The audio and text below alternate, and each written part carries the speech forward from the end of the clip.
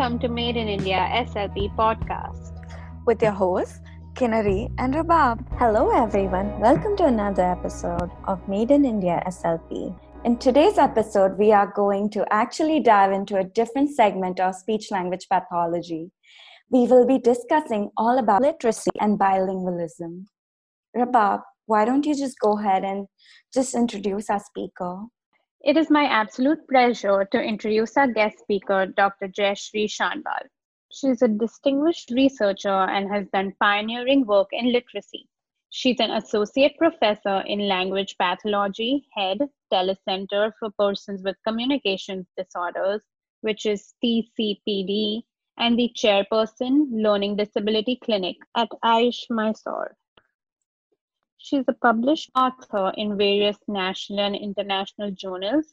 Dr. Shanbal has contributed to various researches pertaining to lexical processing, texting in aphasia, and phonological awareness in biliterate children. Dr. Shanbal, it's such a pleasure to have you on today. I'm hoping you can go ahead and address our listeners. Yeah, thank you so much, Kinnari and Rabab. It's my absolute pleasure, and thank you for inviting me to this platform. So, Dr. Shanbal, this is one episode I've been really excited about because not a lot of speech-language pathologists address this aspect of our role and responsibilities. So we all know the connection between spoken language and written language is so well established. So even before we begin, can we just take a few minutes and just discuss what our roles and responsibilities look like, especially for assessment and treatment of these disorders, targeting reading and writing needs? Oh, yes, like you said, I think this is also one of my favorite topics to discuss. And I guess everybody is supposed to know how specific their roles are when it comes to reading and writing problems, especially in the school children.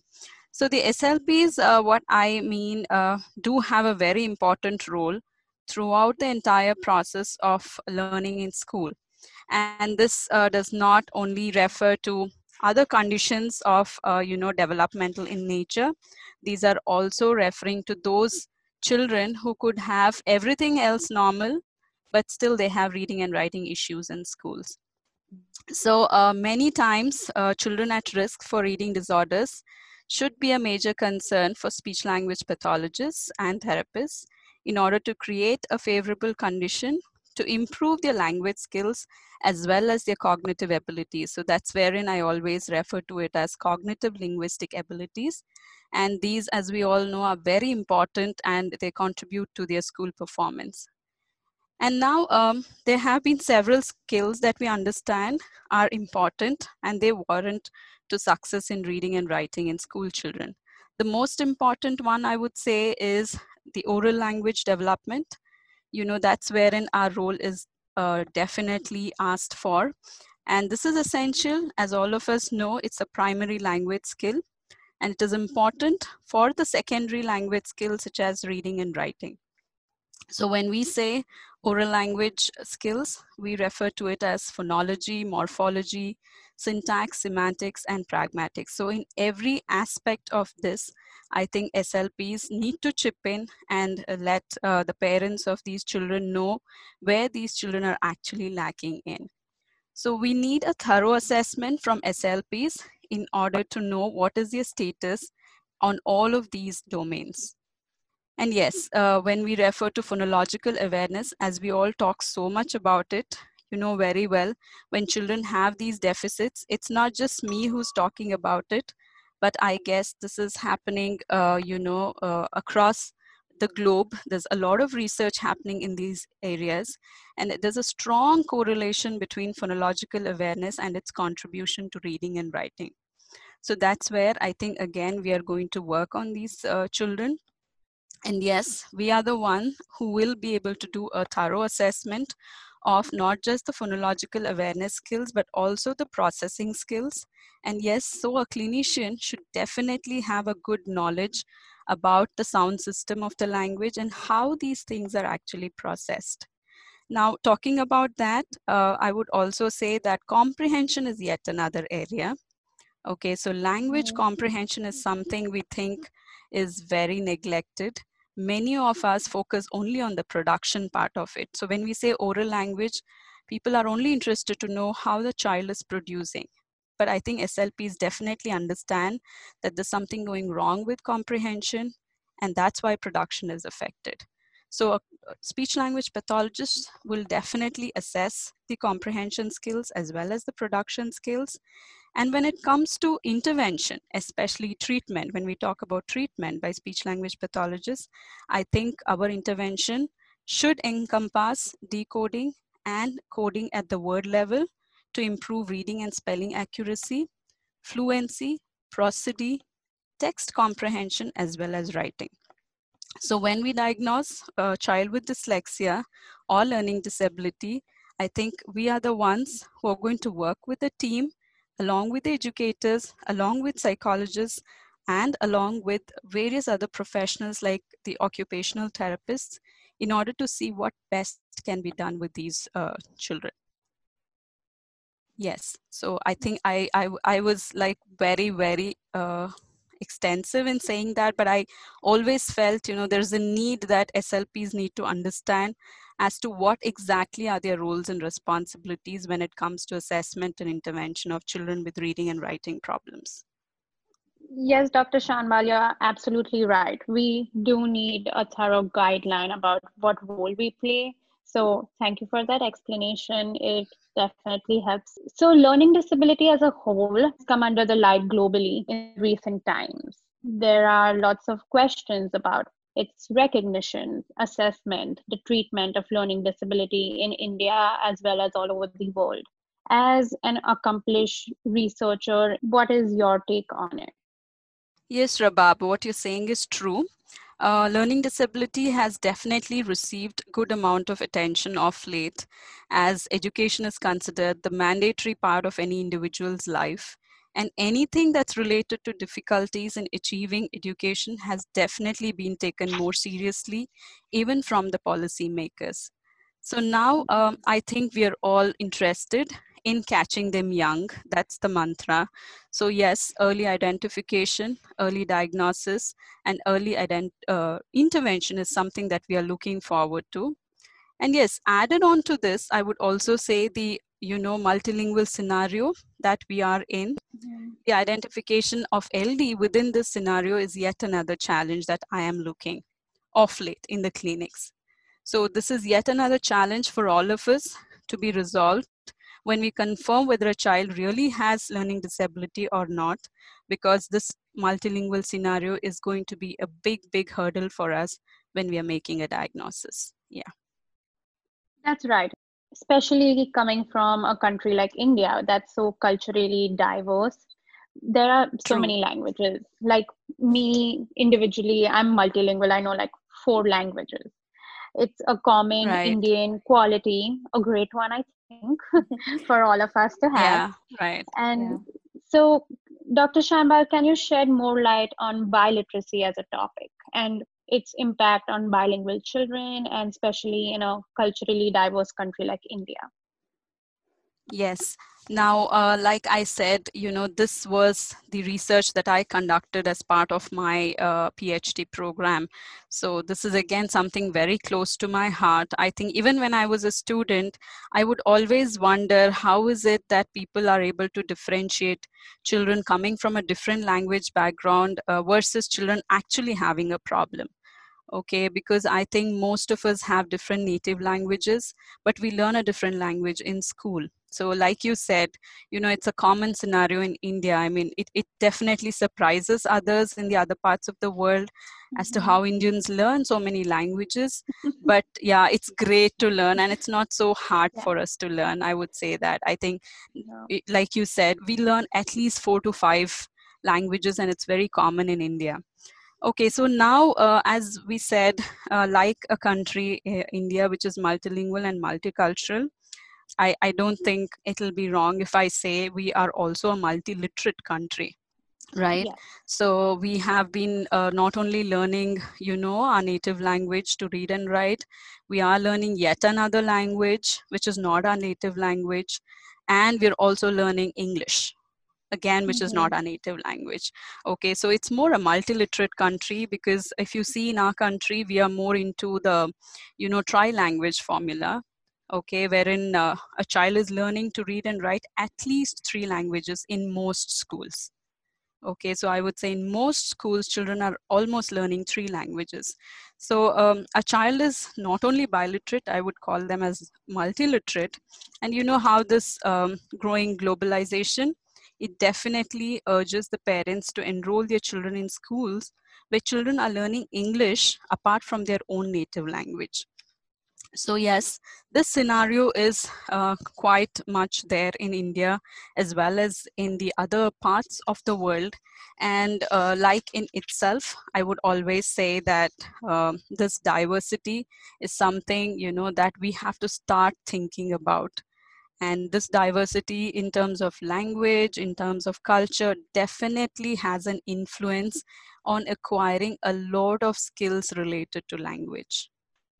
Yeah, I think that is true. When I moved to United States, I think everyone around me was surprised. I spoke 5 languages. Right. And they were like, how do you speak so many languages? I said, I don't know. Yeah. I just know them. It's like we magic. don't think so much about it, like when we're learning, when we are Exactly. language.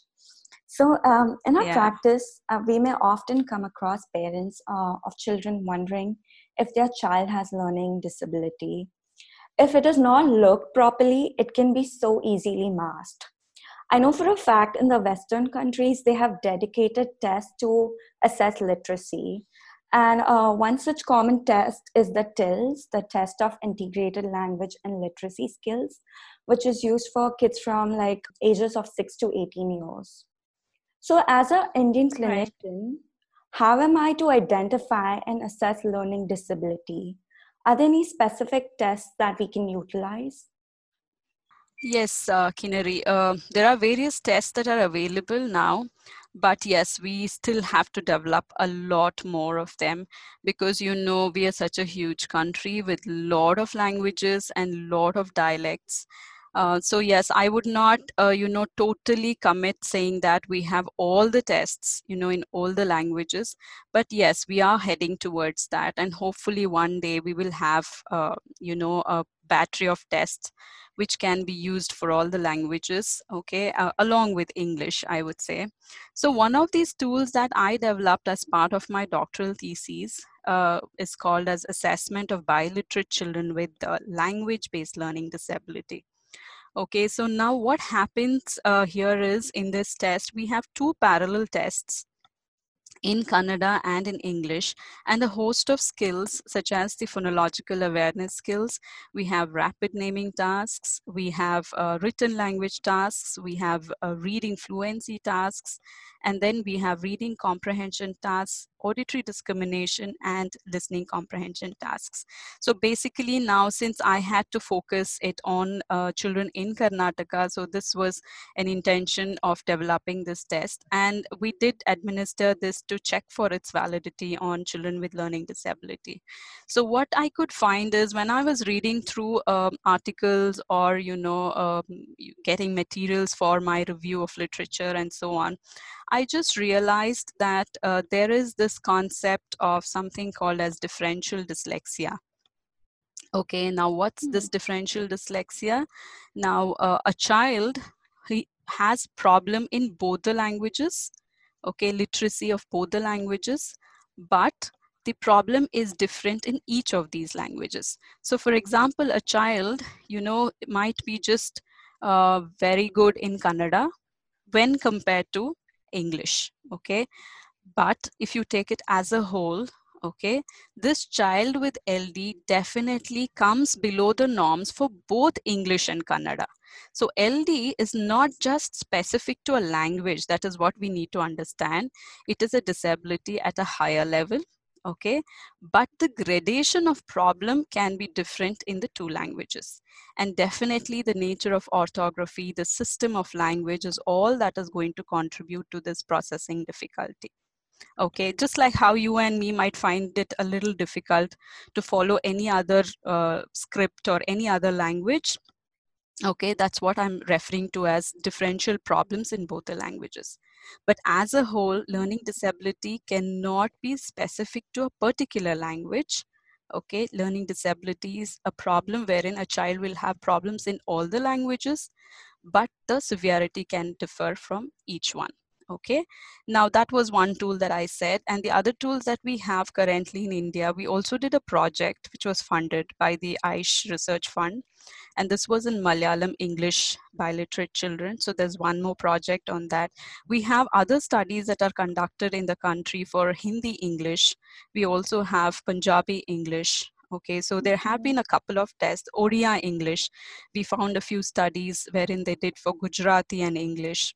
Okay, so there are some studies that are already available, a few tests that are already available. See, now the thing is, I said often in Indian children, we find that they have relatively lesser problem in their first language than English. You know, the logic is very simple because we are more, closer to transparent languages, which means to say however we speak or say or spell, that's how we are going to write it. Right, whereas the language English is a little farther away from us because there are some irregular way of processing English language. Okay, so that's why I said that when you are developing biliterate tools, you have to keep in mind the differences in orthography, and it's quite expected that a child will have better processing for languages such as ours, which is more direct, when compared to languages such as English, which are more indirect kind of languages. Yeah. Okay. Thank you, Dr. Shanbal, for that explanation. But I have a follow-up question. If I'm a clinician, do I start testing the patient or the child in his primary language, or let's say I get a child speaking Hindi and English, or any other language and English? So which language should I start testing in first? Yes, I think that this is a very common question and the most difficult thing for clinicians in India. Okay, now the idea is, you can just have an interview with the parents, okay, and find out that what is the language use of the child, which means to say how much percentage of which language is this child using more or less. Okay, so you can start off your assessment from that language, okay, and then move to the second language, okay. And now I'm this only with respect to assessment, but I think when you go on to intervention, you will realize that you have to back on that language wherein the child's concepts are much better than the other language. Okay, that means he has a better word vocabulary in one particular language, and it's already represented, it is established, and the child is familiar with that language. That's what you want to start off with. Okay, and many times there are certain common strategies which we use for both the languages. You just try it on one language, you will see how beautifully our children are able to do a strategic transfer. So that's wherein you can save your time also. Okay, yeah, I hope I was answering that question right. No, yeah, you explained that well. Yeah, I think it answers our questions. Yeah. So once that we have completed our comprehensive assessment and the child has been diagnosed with learning disability, now what would a typical treatment look like? I'm familiar with Orton-Gillingham approach, which is more structured, more direct, multisensory approach, which we can tailor to the child's need, especially if he's having difficulties with spelling, reading, or writing. What are some approaches that you recommend specifically for our Indian population? Yeah, Kinneri, I think Orton-Gillingham approach is something that all of us are familiar, and we do, read a lot about it. But of course, not really, talking about one particular approach. I would just suggest that clinicians should take note of the skills and the deficits of children with LD and tailor make their plan and activities for each child accordingly. Okay. And as an SLP, I would recommend that if you find that a child with LD has oral language issues, the approach should focus on improving their oral language skills first. So everything is logic based. That's what I'm trying to say. Okay, you can use any sort of strategies that you think you can figure out when you're doing through the therapy, because each child of LD is going to be very different. And I keep telling this to students also, that remember, these are the children who have adequate IQ. Okay, so that means to say they have some amount of cognitive skills, and they might be using some strategies. And it's important for a clinician to identify whether the strategy that they are using is the right strategy or the wrong strategy. So it's just more like giving them a strategy more explicitly, okay, and clearing it out to think in a particular way or use your cognitive skills in a particular way. And that's the reason I said, as SLPs, I think our focus should always be more on the cognitive and language skills. And yeah, and working on listening skills is very important for us. So we have to see through that we have got the auditory discrimination skills right. If it's not fine with the child, then work on auditory discrimination skills, work on listening comprehension skills, phonological awareness and processing skills. Reading decoding skills is very important, and then move to fluency reading, and then move to reading comprehension, and then written language skills. So nowhere, if you see, I did not mention handwriting skills.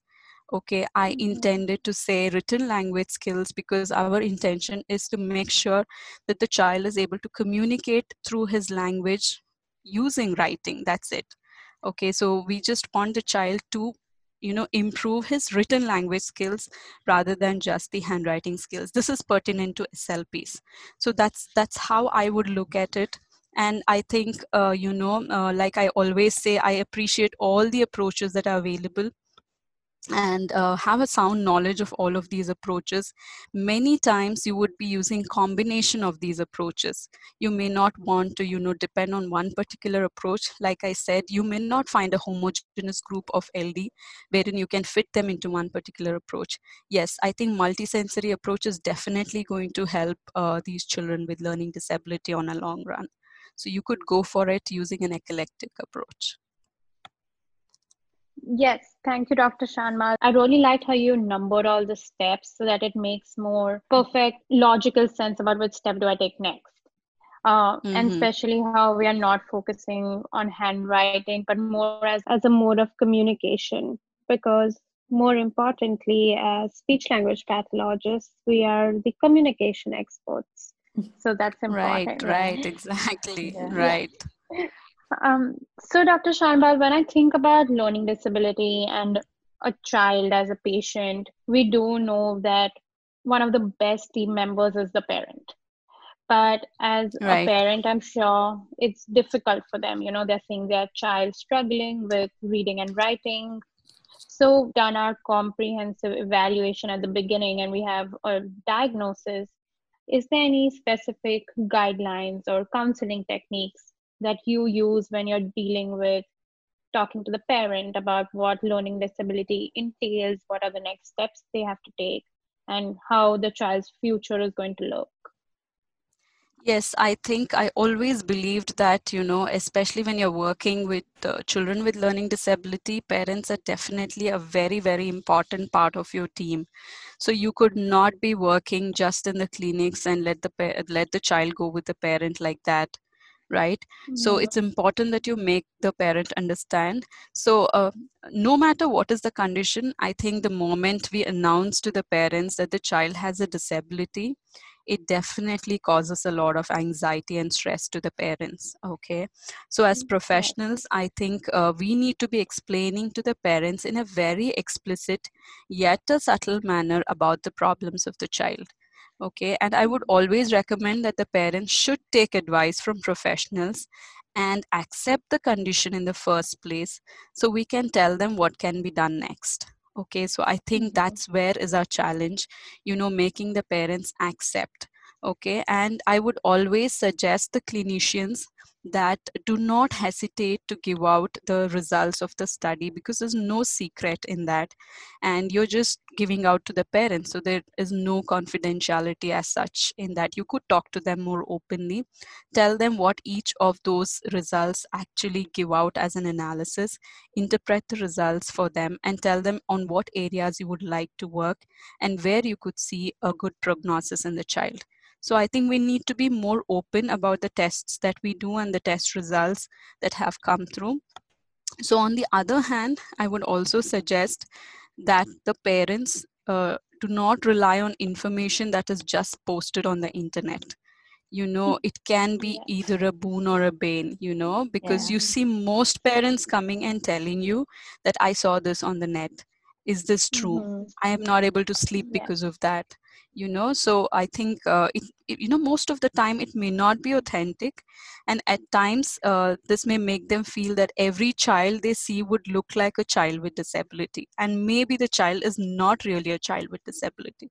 So I think awareness in consultation with professionals is very important for the parents. So they have to seek help from the professionals, not just because they feel that their children have a disability, but just to understand, what disability actually means. That's it. Okay, so sensitizing the parents is also a very, very important part of our profession, I would say. Yes, Rava. That's right. Yeah, especially when, it's amazing if they play a positive role Yeah. in the child therapy Right. program. There are so many children I see, and when the parents on board, maybe this is not research backed, but I feel like there's so much more Yeah. progress seen when there's a positive learning environment. That is true. Yeah. True, Um, true. My brother was diagnosed with learning disability, dyslexia and dyscalculia, to be specific. Even in those days, he had to undergo a complete battery of tests, and the IQ testing revealed that he was actually in above average intelligence range. We did receive a lot of help from the school, especially the special educators. Back in the school days, he excelled in other things such as music and was the captain of school. An interesting fact is that if you meet him, you can never tell or make out that this individual has learning disabilities. The other positives just easily mask the LD component. Yeah. So maybe just to add on to what she was saying, I think that was a very vital point. And I keep saying this in a lot of my awareness programs. Parents need to know that there might be a lot of other skills that these children have. Because they're so worried about just their reading and writing skills, somehow I think these things get, neglected. So you do have to make an attempt to find out what are the strengths of these children. Okay, and sometimes that's what comes out and comes through so well. They might do so well or excel so well in other areas.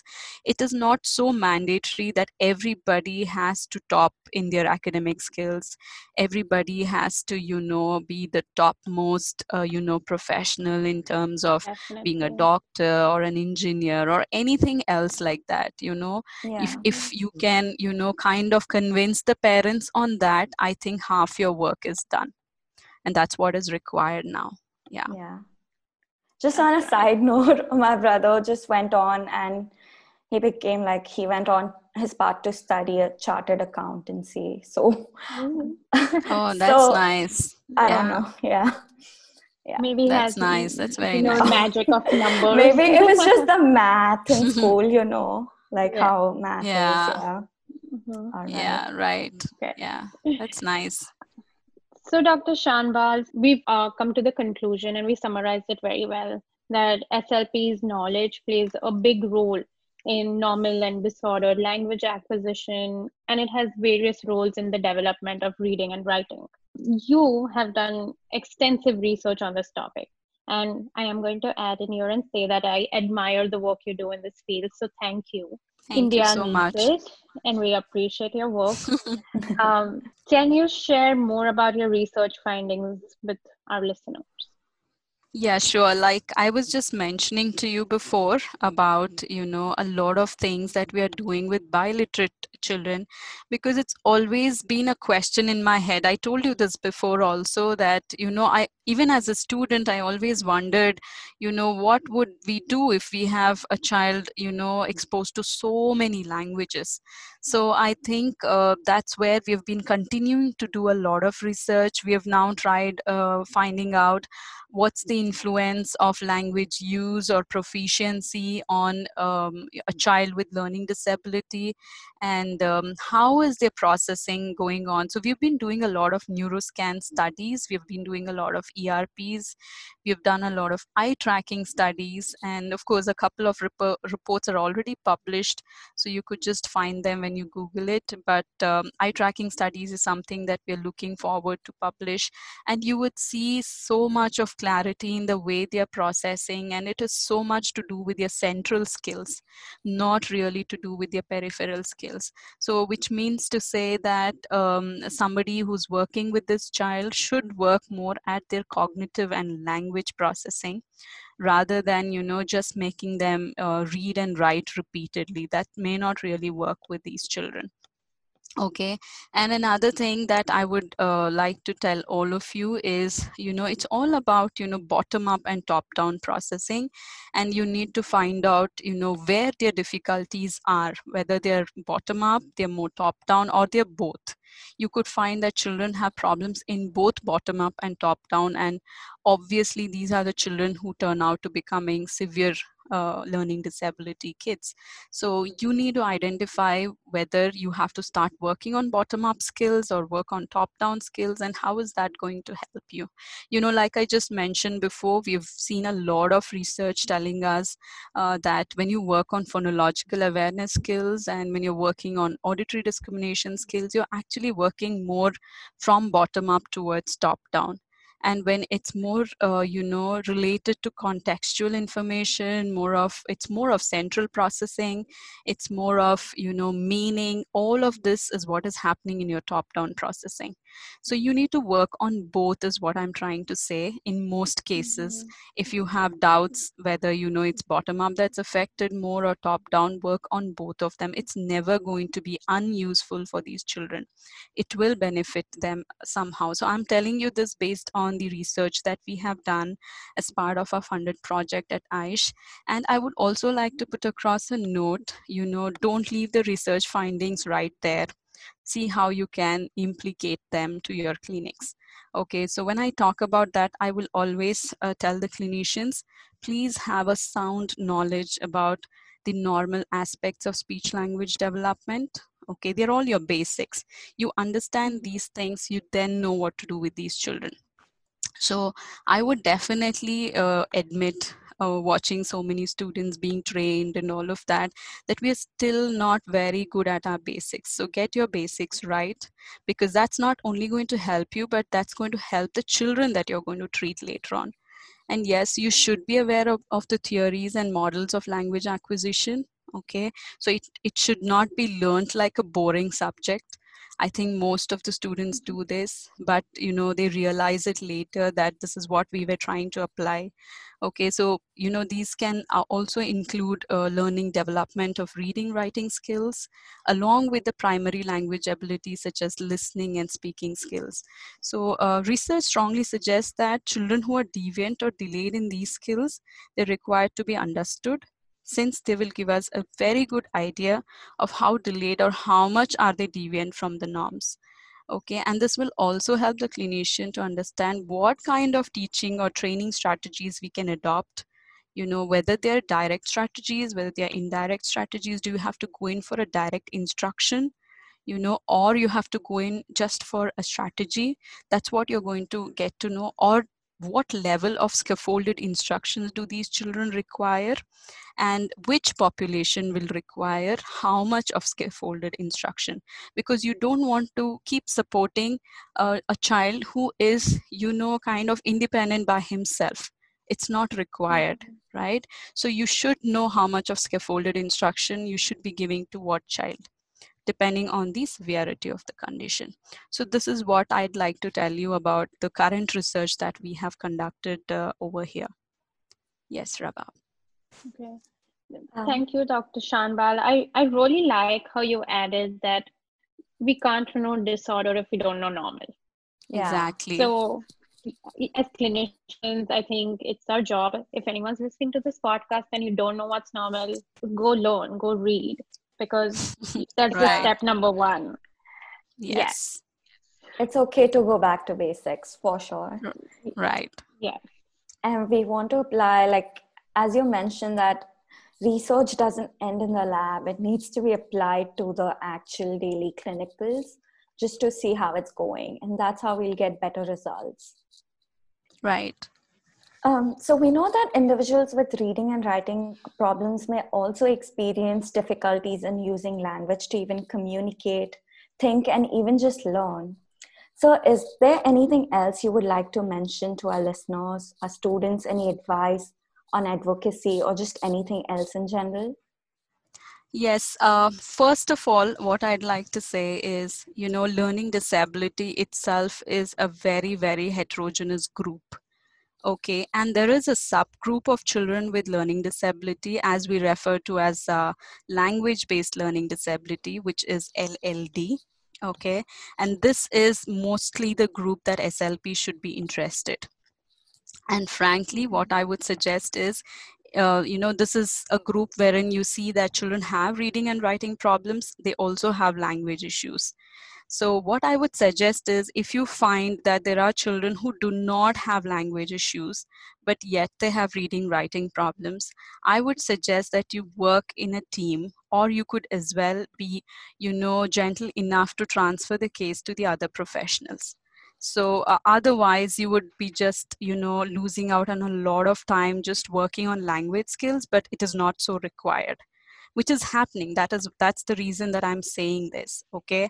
And another thing is, when I say language based learning disabilities, these could be those children who've probably had a history of, specific language impairment earlier in their life, but it never got detected.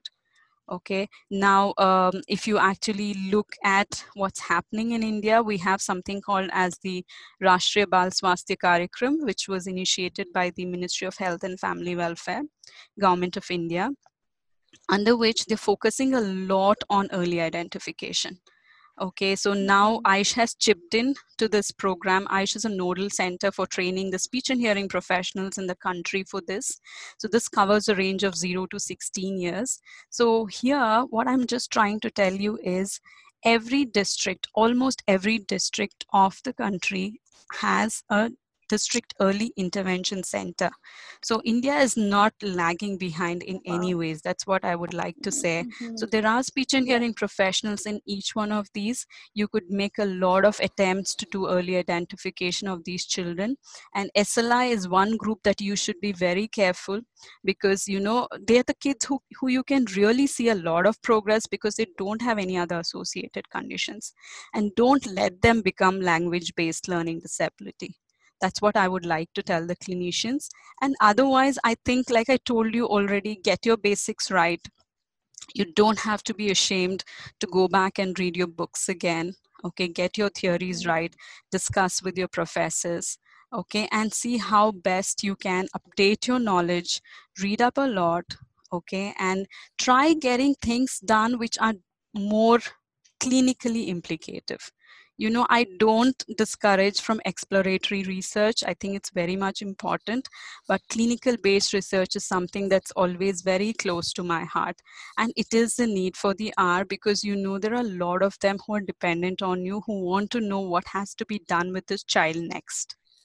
Okay, so once the professionals say it, I think it's more like words from God for a lot of people. Okay, and they take it quite seriously. So they kind of are ready to do what you say. So just take the best use of that opportunity and give them the right guidance. That's what I would like to say. That's beautifully put. I know, that was amazing. And you're right. As clinicians, as speech language pathologists, we have the responsibility and honestly the privilege to help these individuals, and we need to do it to the best of our abilities. Right. Yeah. Learning disabilities, like it can affect an individual just beyond academics. It can impact their relationships with family, friends, and even like when they grow up and they start working in the workplace. So that's something Right. we all need to just like keep that in mind.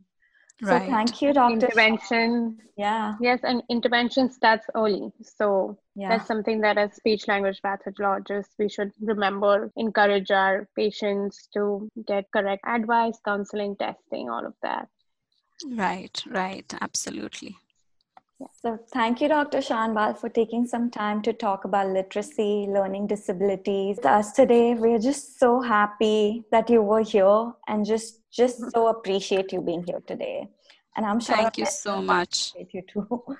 Yeah, it was such a pleasure. This was, so much fun. And I think this is something that I always looked forward to do. And thanks again to, kind of put across, let me put across my ideas to people around.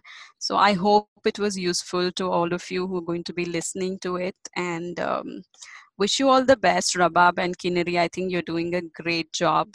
And it's Thank wonderful you. talking Thank to you, you guys. ma'am. Yeah. Thank you. Thank you so much, Dr. Shanbal. We appreciate it. Thanks for joining us today, and we are so grateful for all the support we've received and can't wait to see where this podcast goes. Thank you. See you soon.